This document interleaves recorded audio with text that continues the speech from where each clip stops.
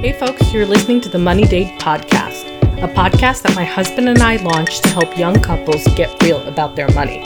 We'll ask our friends and a few strangers all the uncomfortable and awkward questions about how they handle their money.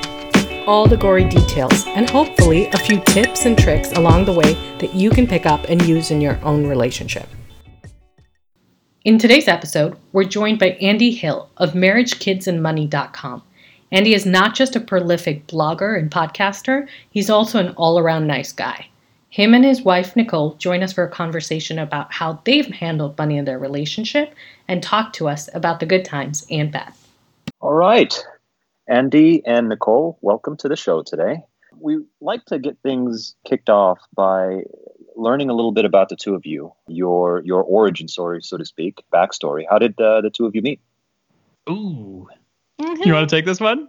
A poke? You got to clarify very quick because that sounds sexual. Physical, a digital poke. Right. On the Facebook poke. Yeah. We have a mutual friend, and I happened to, so I moved out to California after college, a few years after college, and found a lovely group of Midwesterners to hang out with. I moved in with one of them. And she happens to be one of Andy's friends from middle school, high school, college. They're very close. And so I was rooming with her. I started a Facebook page. He saw pictures of us hanging out. And he was like, oh, I guess I should go visit my friend Erin. Because she's got really hot roommates. One in particular. And I had kind of seen a picture and video of him prior to him poking me on Facebook. And was like, oh, he's super cute, and had, lots of failed relationships till that point. So I was definitely like open to meeting a nice Midwest boy. Yeah. And it was just perfect. Yeah. So social media, the YouTube, all that good stuff that, that's out there now. It really helped us to get together, actually. You should tell Facebook that they shouldn't have removed that poke feature. The only example of it working. And so tell me, when did you guys, as you started dating, what happened? Tell us a little bit about the evolution of your relationship.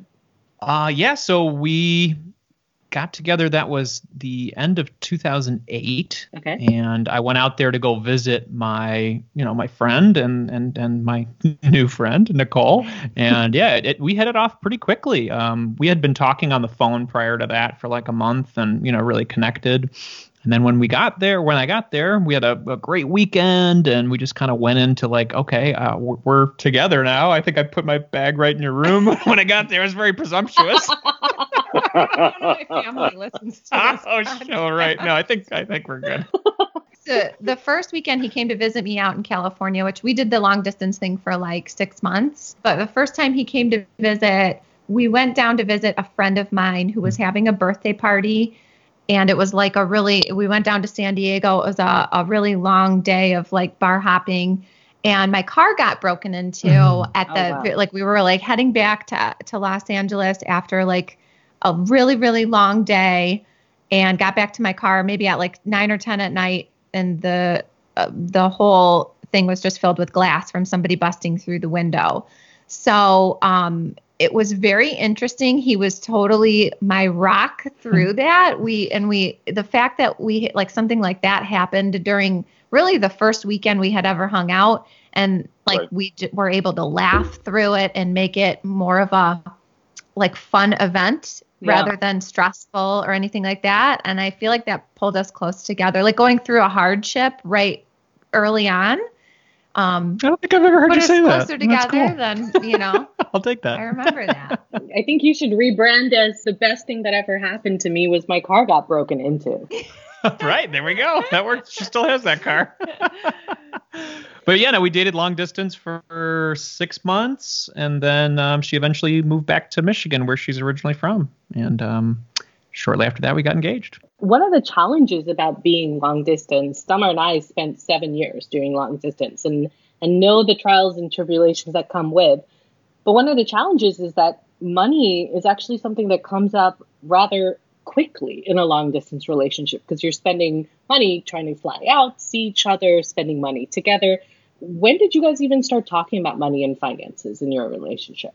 Well, I mean, you bring up a good point. Like, money became a part of the conversation because of the realities of the relationship. Like, I think I was making maybe like $40,000 a year. And so traveling from Detroit to California quite often was a lot of money. You know, I would catch the cheap Spirit Airlines red eyes, which would save me a little bit of money. But yeah, it was a lot to travel out there and do the dating thing, like go out to dinner and do all the fancy stuff because, you know, you want to have fun. And especially if you're in Detroit in the wintertime, Southern California in December, January, and February is a pretty great place to be. So you want to take advantage of that and have as much fun as possible. So you came out to visit a lot too. Yeah. He was not frugal at that point. I'm thankful that he hadn't gotten into Dave Ramsey yet, because maybe we wouldn't be married. Right. We might have been like, I can't afford those plane tickets. Sorry. Right. Yeah, I know. We were a little more like paycheck it. to paycheck at that point. I was very paycheck to paycheck. It was the best investment I've ever made. Absolutely. Sounds like it. Take that, Dave Ramsey. Yeah. That's right. Obviously, that was only sustainable up to a point in time. And I know that the topic of debt and managing that is an important topic for the both of you, and something, Andy, that you've discussed with many of your guests. When did that switch begin to happen? When did the conversation about debt come into the picture? Probably around the time we were starting to get married or think about getting married. We started to talk a little bit more about what you got, what do you have, what do I have? And Right. I had a lot of debt based on where we were in life. I was doing my MBA program, and it was my first bout with student loans because I was, lucky enough to have my parents help me out with my undergrad. And then the second time around, they're like, go for it, figure it out. Yep. And I ended up taking out about $30,000 worth of student loans. I used my home equity line of credit like it was like a ATM machine, and borrowed from that a lot. Anytime I'd want to do anything, pretty much go out to see my new girlfriend and my fiance. So I used debt a lot as sort of a tool to help me to pay for things that I really wanted at the time in my 20s. And I don't really regret it, honestly, because we were able to work hard together to get it out, and it really worked out. It netted me the things that I really wanted in my life, and that was, a relationship with my wife that I have now of almost 10 years. So definitely worth it. But we started those conversations of, hey, I've got student loan debt, I've got a HELOC.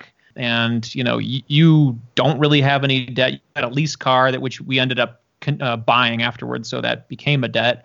But we started these conversations and we said, okay, well, we're going to combine our income and we're going to make some good money.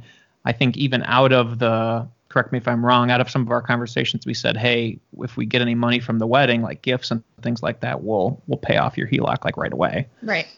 So yeah, we had some of those conversations probably not too early in the process. I would say maybe months before we were married, we were probably talking about these things. What do you think? Am I right? Yeah. I can remember 2 conversations we had about money before getting married, but we really didn't get into budgeting and stuff like that until after we were married. But the 2 conversations we had before getting married, there was one time, and I'm kind of leading, this is going to spoil one of the answers, I think, for the honeymoon game or newlywed game, is that there was a situation that happened when we were first dating where Andy came out to visit in California, and it was 3 girls and him, and he didn't pay the cab.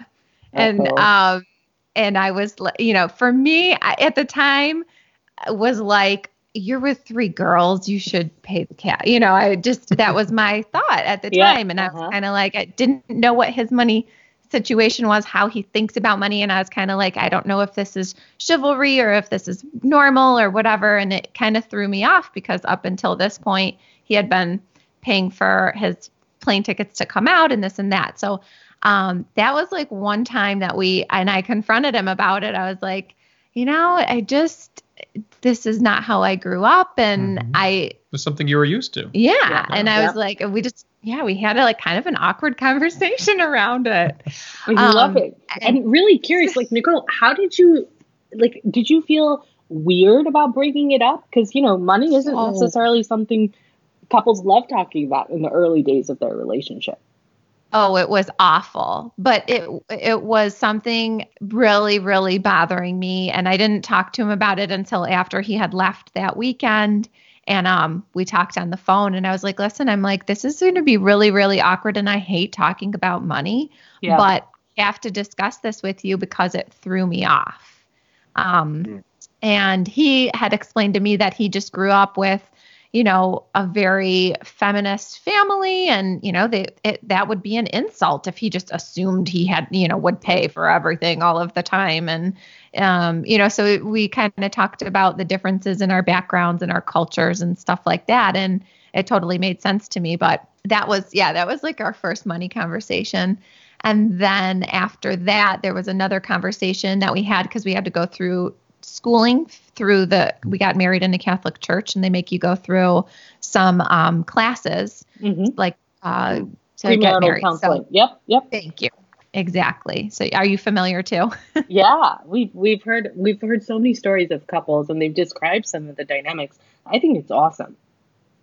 I do too. I thought that was and it wasn't all just about church talk and God. It was, they actually brought up finance, and we were like, oh, okay, yeah, this is pretty important. And they encouraged us to talk about whether or not we would have joint checking and savings, or whether we thought we would have separate. And at the time we were both just like, yeah, joint, why not? Like, we're getting married, we're all in.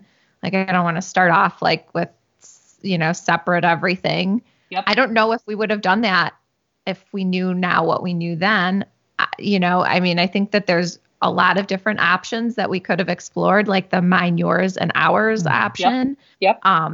But we did put everything together, and we've figured out a way through trial and error to make that work. Lots of trial and error. Yeah.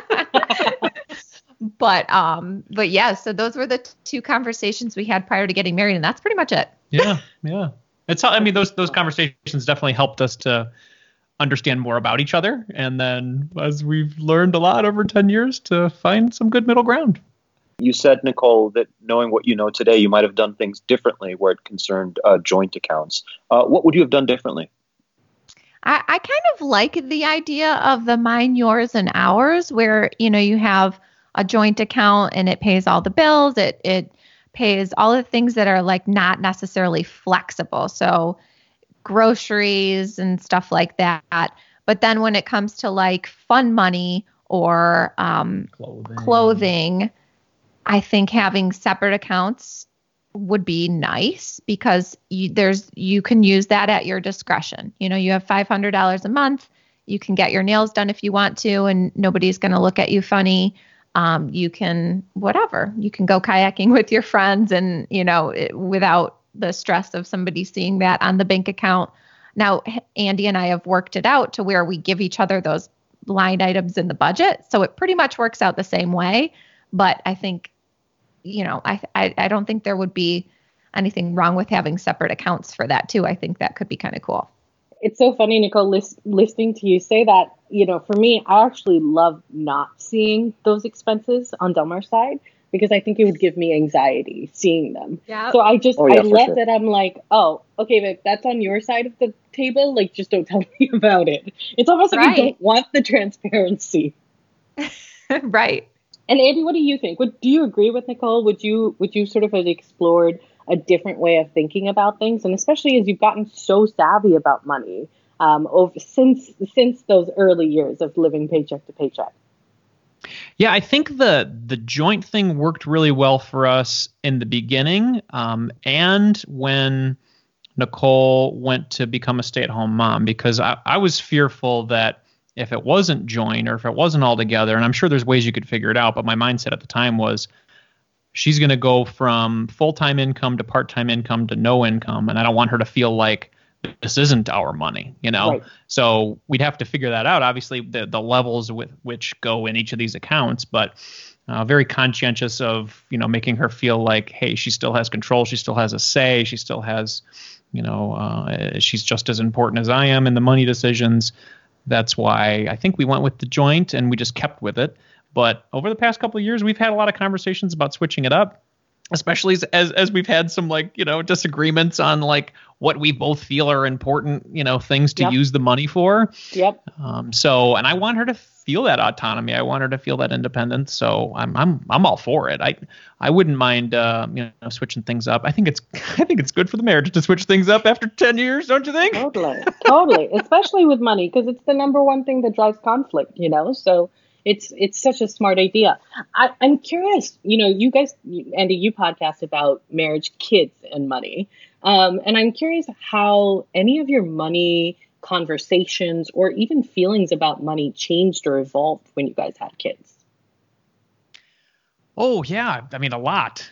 We were living for today. We were enjoying ourselves. It was the two of us, and we were vacationing and having fun and going to concerts and doing wild things, going out and going to nice dinners and drinks and things like that. And, personally for me, when I learned that we were having our daughter, something clicked in my brain. It just kind of went, okay, you're not just living for today. You're not living for just the two of you. You're bringing a human into the world, and you've got to protect this person. So, and I've researched this. I've looked into this. There's some physical science around this that happens in fathers' brains. It's a different emotion for mothers, where it's more of protection and things like that. But same sort of thing for fathers. It's like, all right, what can I do in my own fatherly fashion to make sure that everything is okay? And for me, it went to finances. It was like, okay, we've got this debt. Mostly it was mine.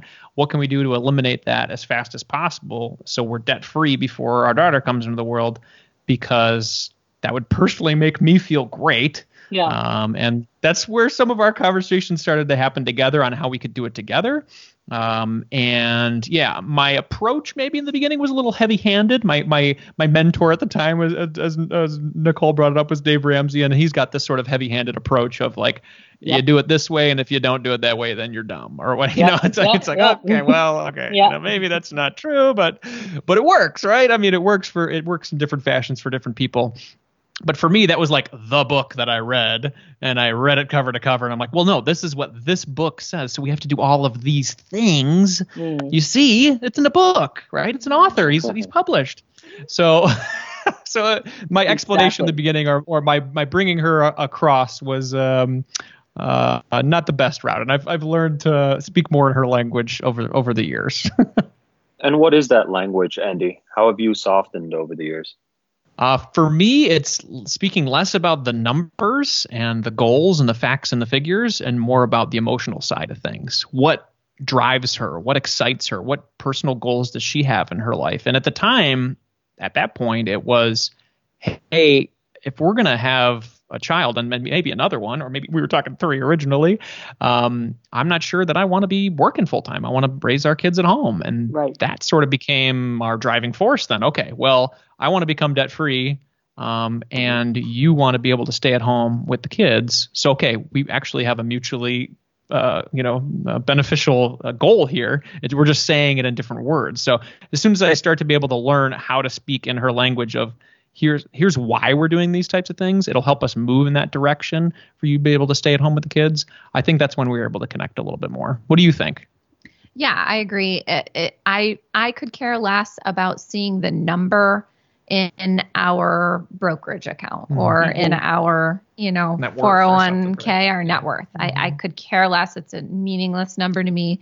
What I think about when I'm at the store and I have to put purchases back because it doesn't fall within this month's budget, I'm not thinking, because I need that net worth number to grow. I'm thinking, if I put this back, that's a little bit closer to Andy having financial independence and being able to be home, working from home. We can go out to lunch together. We can do yard work during the day. We can, spend time together while the kids are at school. He'll be home when they come off of the bus. Those are the things that drive me to, be a little bit more responsible and not spend as much as we make. Andy's driven by like those number goals. He's like, we'll be at 500 by XYZ date. And I'm like, who cares? Like, what's the date till you can be home and have lunch with me in the middle of the day when the kids are at school? Like, I love the way you said that, because I'm so like Andy. I am like I'm exactly like Andy, but Delmar is more like you, Nicole, and he connects much more deeply to those human stories than he does to any number on a bank account balance. Is that fair to say, Delmar? Virtual high five, Delmar. Yeah, 100%. Nicole, as you were speaking, I was like, that's exactly me. And oddity, you took the words right out of my mouth. Andy, we were talking about the ways that your language has shifted to accommodate Nicole's sort of approach and sort of thoughts around finances.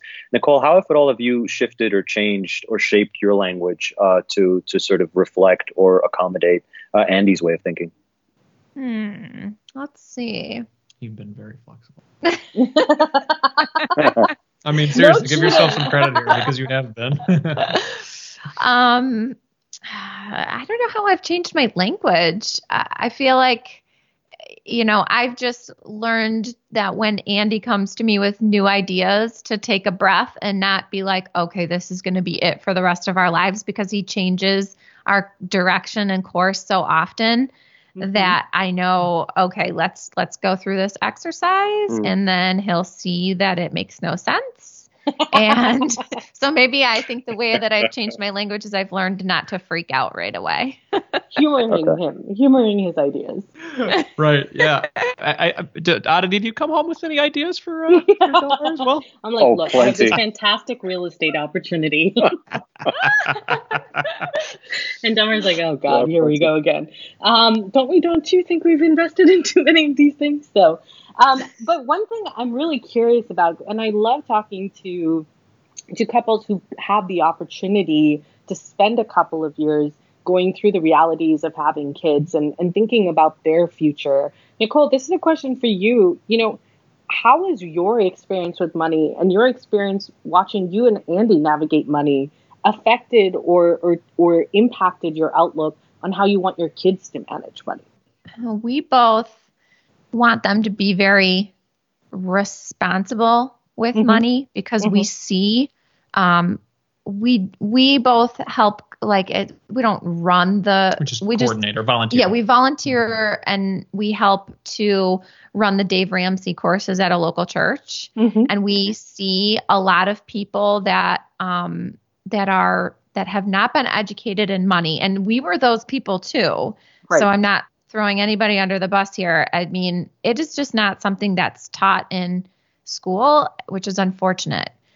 So we're taking it upon ourselves to really try to teach our kids that early on, because we just know we both kind of got our money philosophies through osmosis, but we want to be really particular about the message that we send to our kids. We want to make sure that that being charitable is something that is just happens. We don't want them to have to come on that on their own later in life. We want them to just put that 1/3 away and know that that's what you should do. We want them to know that they have to work for money. So we do, chores around the house, and if they do their chores, then they get their money, and then they're pretty responsible with it.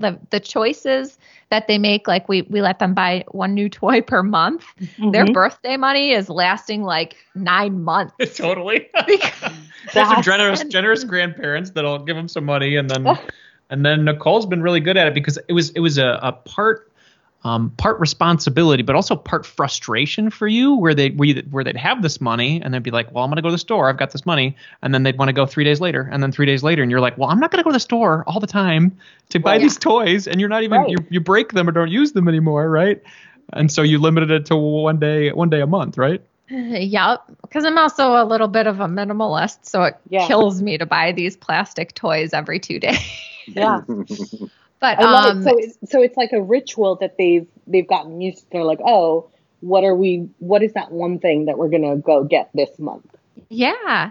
And it's cool to see them be picky and choosy when they go to the store, instead of being like, I want 10 toys today and I'm gonna cry and have a spaz attack if I don't get 10 toys today. I'm not saying that we don't still have issues with them once in a while, but when we go into a store, they're not, I mean, yeah, they're pretty responsible. Yeah. They know that we're going in, we're buying one thing and we're leaving, and they'll pick up 3 toys and they'll actually look at them. And these are 5 and 7-year-old kids. Like, they're not that old yet. And it kind of blows my mind that they're already able to look at 3 toys, put 2 of them back on the shelf.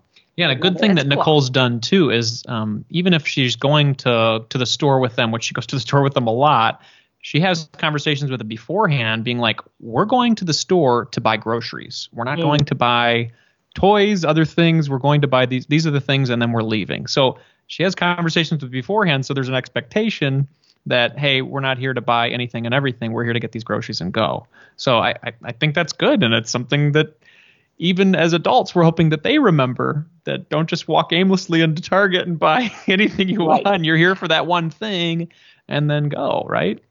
Rituals help with that. Aditi brought up this word rituals, and I know that this is something you've talked about as well, Andy. What other rituals have the two of you built up, either with yourselves or with your kids, in addition to the one that you've just spoken about, to help keep you on track? Well, we invented something called the budget party when we got together originally this is probably 2011, maybe 2010. We used to get pizza and wine, and now we're like lucky if we start it at 10 o'clock at night instead of 11 o'clock at night. Right. Yeah. Originally, it was a ritual to try to bring my wife on board to talk about the numbers. Your money date for your show here. Yeah. We call it our budget party. And it included some wine and beer and pizza, and we'd watch a movie afterward, and we'd look at the numbers. It was a lot less line items back then, maybe. For us to review. But yeah, we would look at our spending from the previous month, see how we did, plan our spending for the next month, and then talk about our financial goals. We were at the time, it was, hey, how can we get rid of this debt so that you can go to part-time and then eventually full-time at home. And then we've continued that tradition for the past 7 years now, 8 years. So that's one tradition we're doing. Quick question for you. I was just going to ask, do you ever plan or think about inviting the kids to that tradition? That's a good question. In the future. Yeah, maybe in the future. It's pretty adultish right now. I mean, we're really like looking at receipts. Like, it's just not, it wouldn't be kid friendly. It's going to get boring very quickly for them. Yeah. There are some traditions we're doing with the kids. She talked about the shopping trip, the once a month shopping trip. You better believe they know when it's the first of the month. Oh yeah, they're ready. They're like, my August toy is going to be this, and they're planning it. But one tradition I started with the kids probably last year. Chores and the big give. Yep. Yeah, we do. We didn't chores since she was about 5 now. So yeah, we started a chore and reward program when Zoe was about 5. So every Saturday morning, the kids get up and we, do their morning routine, and then we make them some breakfast, and then they have 3 chores to complete that support the family. And as they get older, the chores get a little harder. When Calvin was 4, when he was doing it, it's essentially like, hey buddy, take these clothes out of the dryer and put them in this basket, and that's your chore. But as they get older, we've given them more difficult chores, and we give them $1 for every age that they are. So Zoe gets $7 now, and then she splits it between now 4 jars, spending, saving, giving, and we just started an invest jar for her, and we're starting to talk about investing. That's amazing. Yeah, we're trying to start some conversations with her early because we know the importance of compound interest and what that can really do for her life. So we're excited about that. And then another tradition we do is called the Big Give, where in that give jar, we have the money start to pile up, and then every quarter we get together and I show them a couple of videos from some charities that I think they might appreciate as kids. Yeah. And we watch those videos, and then they decide who they want to give their money to. And we've had some really great experiences as being a part of that. Take them to milkshakes. And they get milkshakes too. We got to throw in a little party in there. A little fun. I remember one family Christmas. Instead of giving presents, we all got a check, and it was a check that we could write to any charity that we wanted to write it to. And it was one of those things that at the back of my mind, it's always stayed with me because it required me to go do the research, figure out who I wanted to give this money to, and then, really make a case for it with my family, because they had to sign off to make sure that we weren't trying to give it off to some cult. And it was a really, really great ritual. And it's something that you're describing is something that I wish, my parents had done more of when I was a kid. That's incredible. How old were you when that happened for Christmas? I was like 10. I was not very, and it was like a significant amount of money. I mean, much more than what a 10-year-old is expected, is used to seeing. And so I felt a lot of responsibility, and I'm obsessed with animals. So all of my money was going to go to a dog charity. Everyone knew that, but it was fun to go through, like, who do I want to give it to? Is it this one or that one, or somebody who's way closer to the ground versus somebody that's a national organization? And going through that thought process really made me think about, learn some really good principles about investing and thinking about where I was putting my money. Did they do it again after that, or just the one Christmas? We didn't do it again, but it was something that just stayed with me. Right. And it's something that I would love for us to just maintain, like, even if it's one of your Christmas presents, but Right. It's something that you give every year. I think it's a really powerful ritual. And you probably remember that more than any plastic toy that you got, probably, Absolutely. right? Andy, you and Nicole have talked about two concepts which I wanted to jump into for a moment, because these have both helped you meet your goals. One is the 50-50 path, and the other one is the zero-based budget. Can you tell our listeners what those concepts mean and why you settled on adopting those to help you meet your goals? Yeah, sure. The 50-50 path started from some of the things we've talked about already, where we said, okay, Nicole, you and I combined now, since we're dinks, no kids, and we're making good money. We're probably making a little over six figures, and we've got, $50,000 of debt to get rid of. What if we just lived on half and tried to figure this out? Because we were living on half before because we were single, right? So we sort of adopted that live on 50, spend 50, since paying off that original debt load. And it helped us to do some pretty incredible things. Not only did we pay off that debt, that $50,000 in debt in about 12 months, but we kept up that same pace after we had some of our kids, and we were able to pay off our mortgage in less than 5 years as well. And we've continued it. We're starting to slip away from the 50-50 model, and a little bit of it has been some conversations that Nicole and I have had, and sort of my realization that it's like, okay, let's enjoy a little bit more. So I think a high savings rate is like a superpower, honestly, but it's also good to enjoy what you've saved and enjoy life. So we're working on some financial independence plans, but I'm in less of a hurry now because we've got such a great life right now, and I want to continue to enjoy it and have some great memories with my wife. And then, I'm sorry, what was the other question you asked? Yeah, the zero-based budget. So the 50-50 path was one approach that you've used in the past. Zero-based approach, or zero-based budget was another. Yeah, and the zero-based budget, we've been using Mint for a long time, and with that we had utilized the zero-based budget, and essentially that is assigning a dollar to everything that you want to spend in your life, whether that's groceries or getting your nails done or going kayaking with your friends on the weekend, and labeling it all so that your budget will equal zero at the end because you've assigned everything a dollar. And we've done that for, now 7 years. I love the infusion of these new advanced apps that are really, shaking things up, especially for couples. I love what you guys are doing, Oddity. And it's another great way to really have the conversation with your spouse and just kind of make it easy. Take away all of the little things like, I had that budget on a piece of paper somewhere. Where'd that go? Or, Right. Which is the reality of a lot of couples still. Yeah, absolutely. Great. So guys, we're going to actually transition us into the second half of the podcast, which is what we affectionately call the honeymoon game. And what we do is we've asked you a set of 5 questions before we started recording our podcast, and you've each written down your own answers to those questions. So what we wanted to do was sit down and go through those questions for our listeners so they can hear what your answers were. Are you guys ready? I'm excited. Summer, take us away. All right. Question number 1. If your partner won $1 million today, what would they do with the money? What I wrote for Andy is brokerage. Just put it all in 100%. Virtual fist bump, Oddity. Amen. Andy, how'd she do? I think you're pretty spot on. No. Because, in my defense, you save so much, you were able to have the emotional side of freedom. Right. See how we convinced each other of these things in the past? What is it? What's the 3% rule? You'd get 4% rule. 4% rule? Yeah. So you'd get $4,000 a month?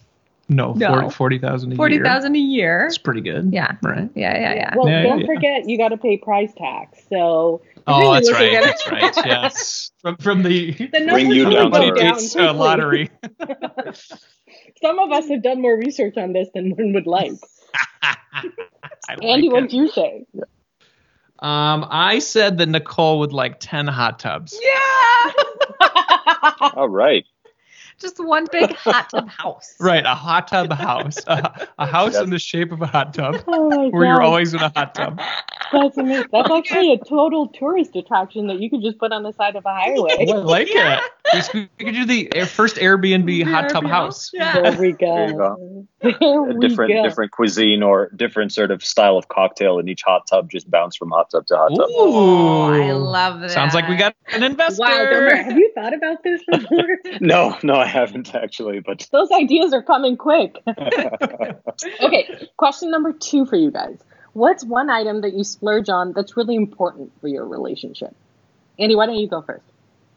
Okay, I said date night. This is something that we hadn't been doing for a while when we had little kids, and I saw it sort of weighing on us and losing some connection time. So I made it a goal for this year to do at least one date night a month. And something that we've kind of done to switch things up a little bit is I plan 1 month and then she plans the next month, just so we're, both putting our stamp on it. But is that what you think I would have said? No, This question was, what do you think? Yeah, this one was for you. Yeah. So did you answer it for me? Yeah, I did. Okay, now I'm interested in what you said. Well, but it's not even this was the game time decision one. I put races. Races? Running races. Running races that we spend some money on those per year. But those are good for us. We spend time together and we do our exercise. And we stay fit. I like it. Staying fit. It's important for the relationship too. Do you run together? That's a good question. No, it doesn't bring us closer together. Right. We're like, I'm going for a run. You're home with the kids. Exactly. You're right. It's the exact opposite of spending time together. But it does bring us closer together because we're just more relaxed and we get our alone time. Yeah, and being physically fit's pretty attractive too, so that brings us together. Sure. Even the actual races, we used to run them together, and now he just leaves me in the dust. Oh no. That's okay. Romance. Whatever works, right? Exactly. Okay. So how would you answer that question about yourself, Nicole? I'm a bit curious. What's one item that you would splurge on, or that you think the two of you would splurge on, that you think is really important for your relationship?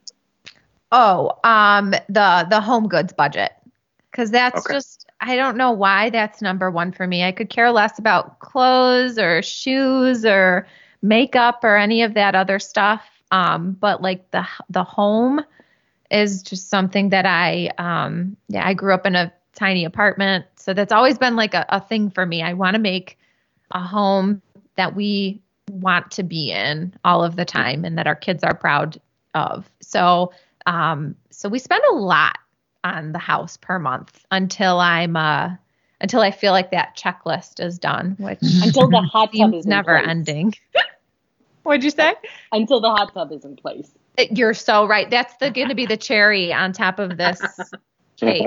That's going to be cherry on the cake. Yeah. That's how the saying goes, right? Whatever the saying is. Living on 9 clouds. I got it. It is now. So tell me, Nicole, it sounds like you've already answered this next question earlier on in the podcast, but feel free to elaborate, or Andy, you can answer this first. But what's the first money memory that you have of each other? I would say that she touched on hers, and I would just say I just trying to scrape up the money or borrow the money to make the relationship a reality was the money memory for me. Like, how am I going to be able to pay for these flights? How am I going to get out there? How am I going to try to do fun things and show her a good time when I'm not making that much money?